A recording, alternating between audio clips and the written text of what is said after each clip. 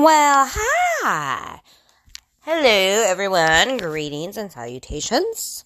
So I have been working the past few days on a case that came to my attention, actually just randomly. Everybody knows, I'm kind of weird. I go through like the crime library, the missing persons report, and I actually came across a case, and the lady's name is Dorothy Scott.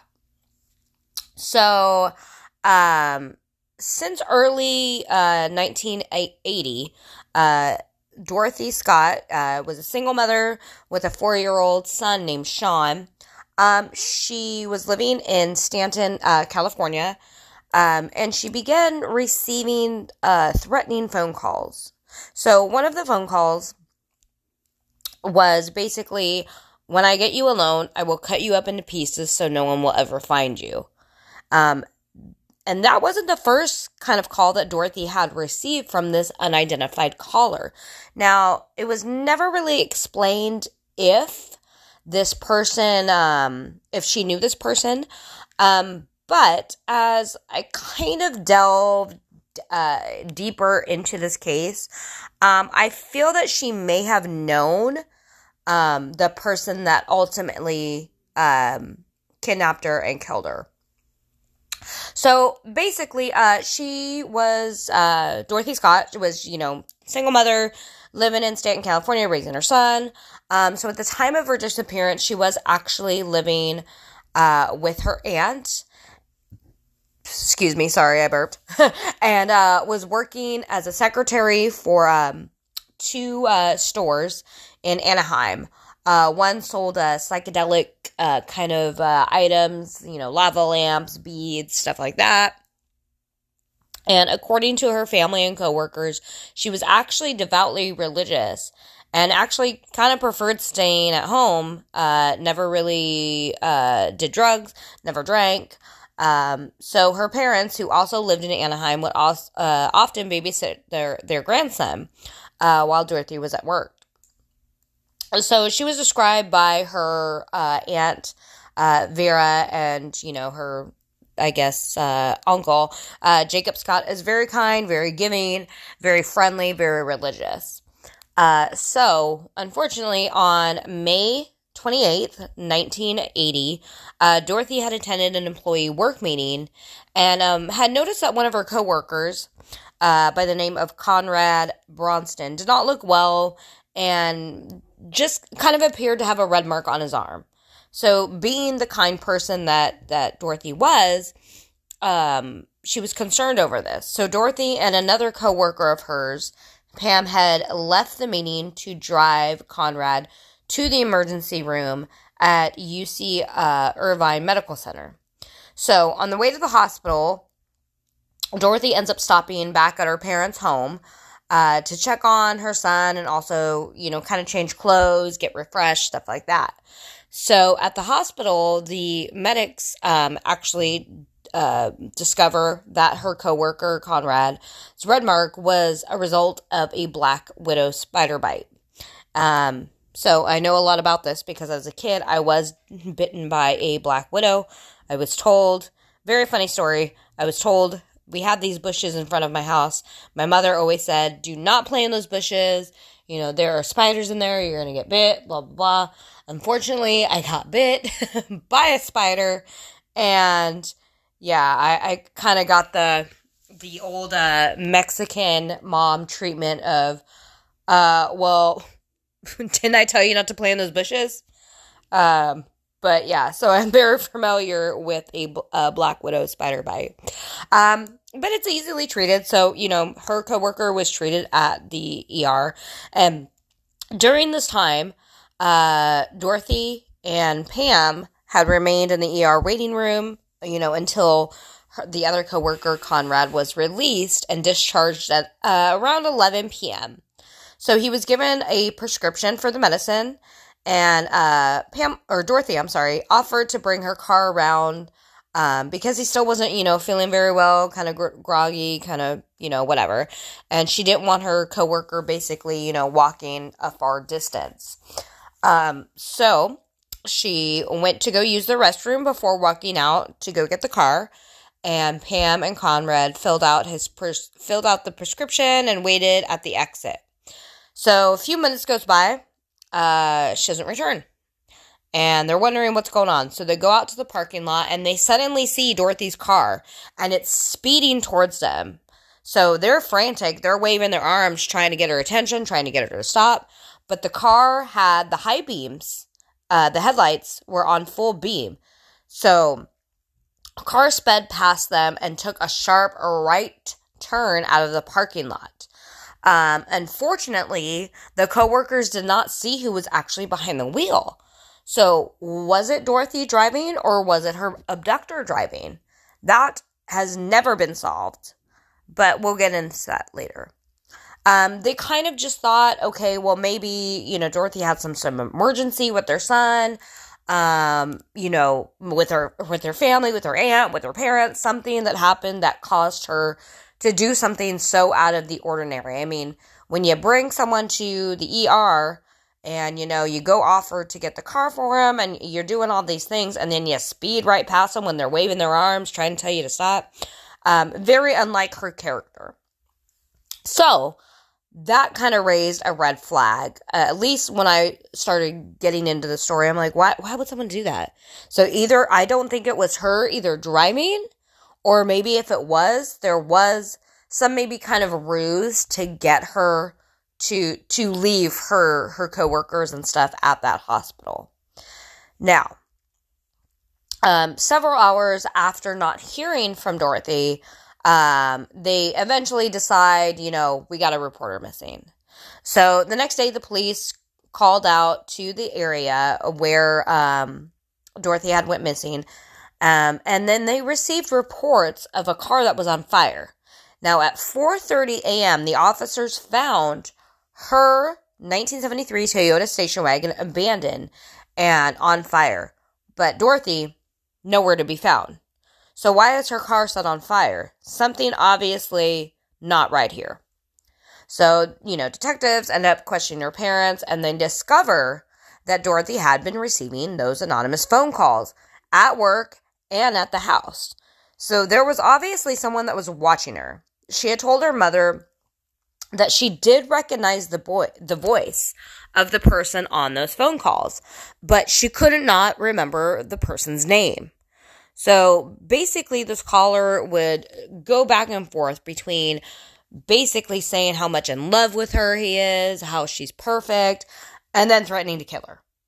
And then he would also provide her details of what she did that day. So basically, details of the day-to-day routine. So that kind of proved that she did have a stalker and someone was watching her.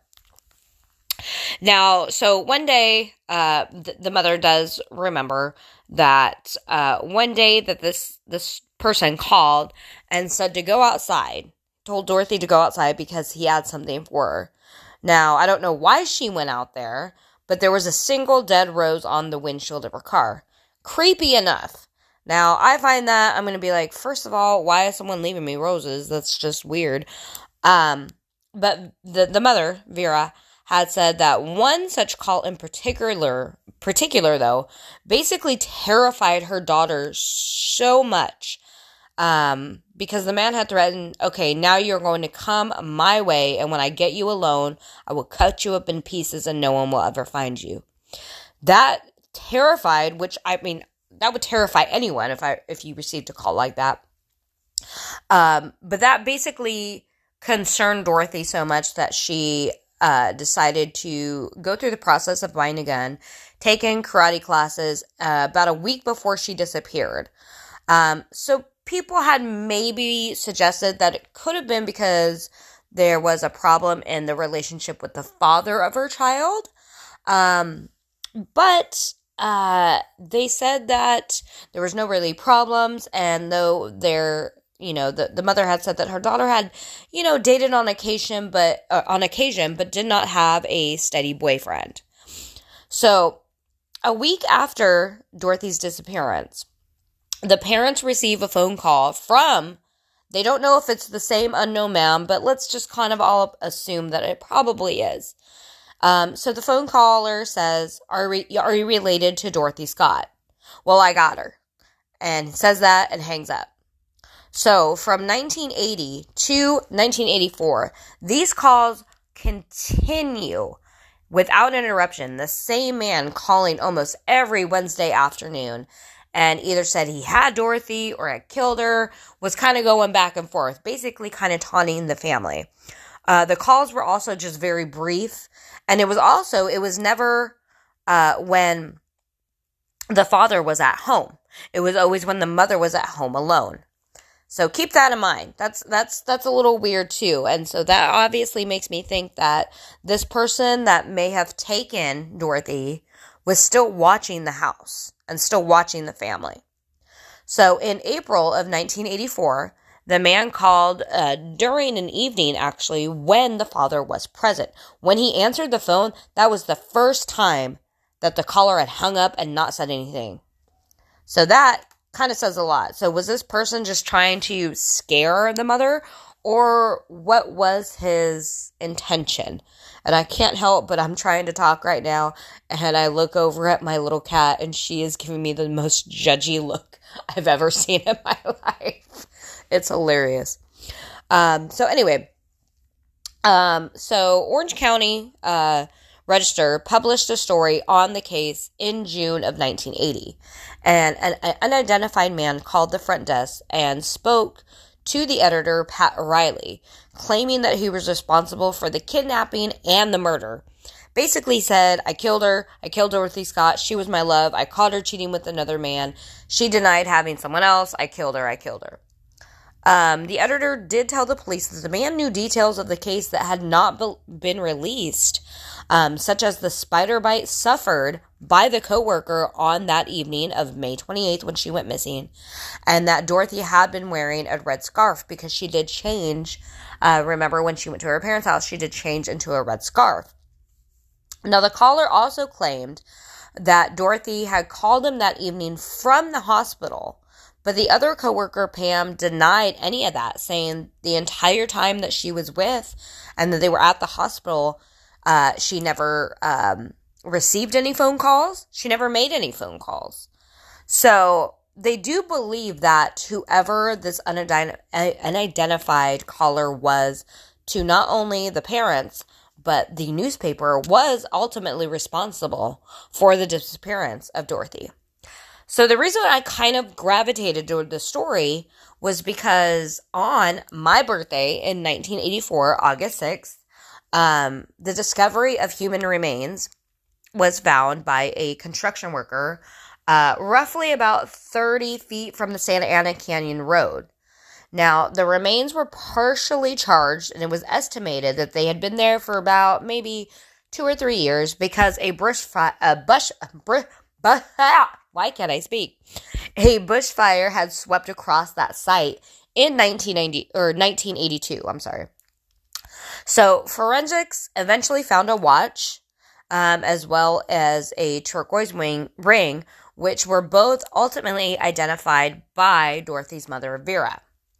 Now, Scott's mother, Vera, said that the watch had stopped at precisely 12:30 a.m., little more than an hour after Pam and Conrad, remember the coworkers, had last saw the vehicle. So basically, she was ultimately, as we can just assume, killed during that time. Maybe not even an hour after, she was seen fleeing the hospital parking lot. So several days after that discovery, on August 4th, the bones were ultimately identified as Dorothy Scott. Now, because there were only skeletal remains, the pathologist was unable to determine the cause of death. But again, shortly after the remains were found, Dorothy's parents began receiving more anonymous phone calls from the same man after 3 months of nothing. So finally, the police eventually installed a voice recorder at the home, but because the caller, and remember, this is back in the 80s, you had to stay on the line for a certain amount of time. So because the calls were very brief, it just pretty much made it impossible for the police to trace the number. So basically, the families had said that for, the years, this caller has tortured us, but they never refused to change the number, hoping that maybe the caller would eventually allow them, because this was before she was discovered. Maybe if he did have her and did, had kidnapped her, that they were hoping maybe he would let him talk to her. So she said, the Vera said, the man about, who killed her daughter basically took a life that loved life. I felt in my heart that he deserved some sort of punishment. And they believe the same man that had been calling him was the same man that harassed Dorothy for months prior to her disappearance. But to this day, this case has never been solved, and it still remains unsolved. So, who was it? If it wasn't, she had no boyfriends, really. The father of the child was ultimately, ruled out as a suspect. So was it possibly someone at one of her 2 jobs that had become obsessed with her? And why torture the family? Why keep calling and giving them possibly false hope when, if he did kill her in that first hour that he kidnapped her, why continue to call the family and harass them and basically give them that false hope of possibly, their daughter could come home? This case always, when I started reading it, I kind of just got more in depth with it and was just truly amazed that someone could do this to a family even years after.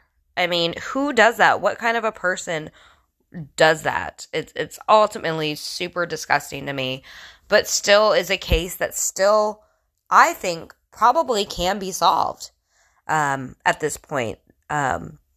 Because of all the, scientific, advances that we've had in DNA.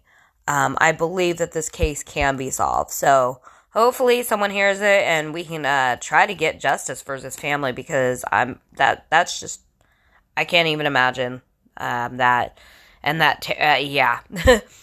Yeah. That's why I don't give my phone numbers out. I don't want anyone stalking me or calling me and leaving me freaky deaky messages. But anyways, all right. I hope you guys all have a good week and a good weekend, and continue to kick ass. All right. Till next time.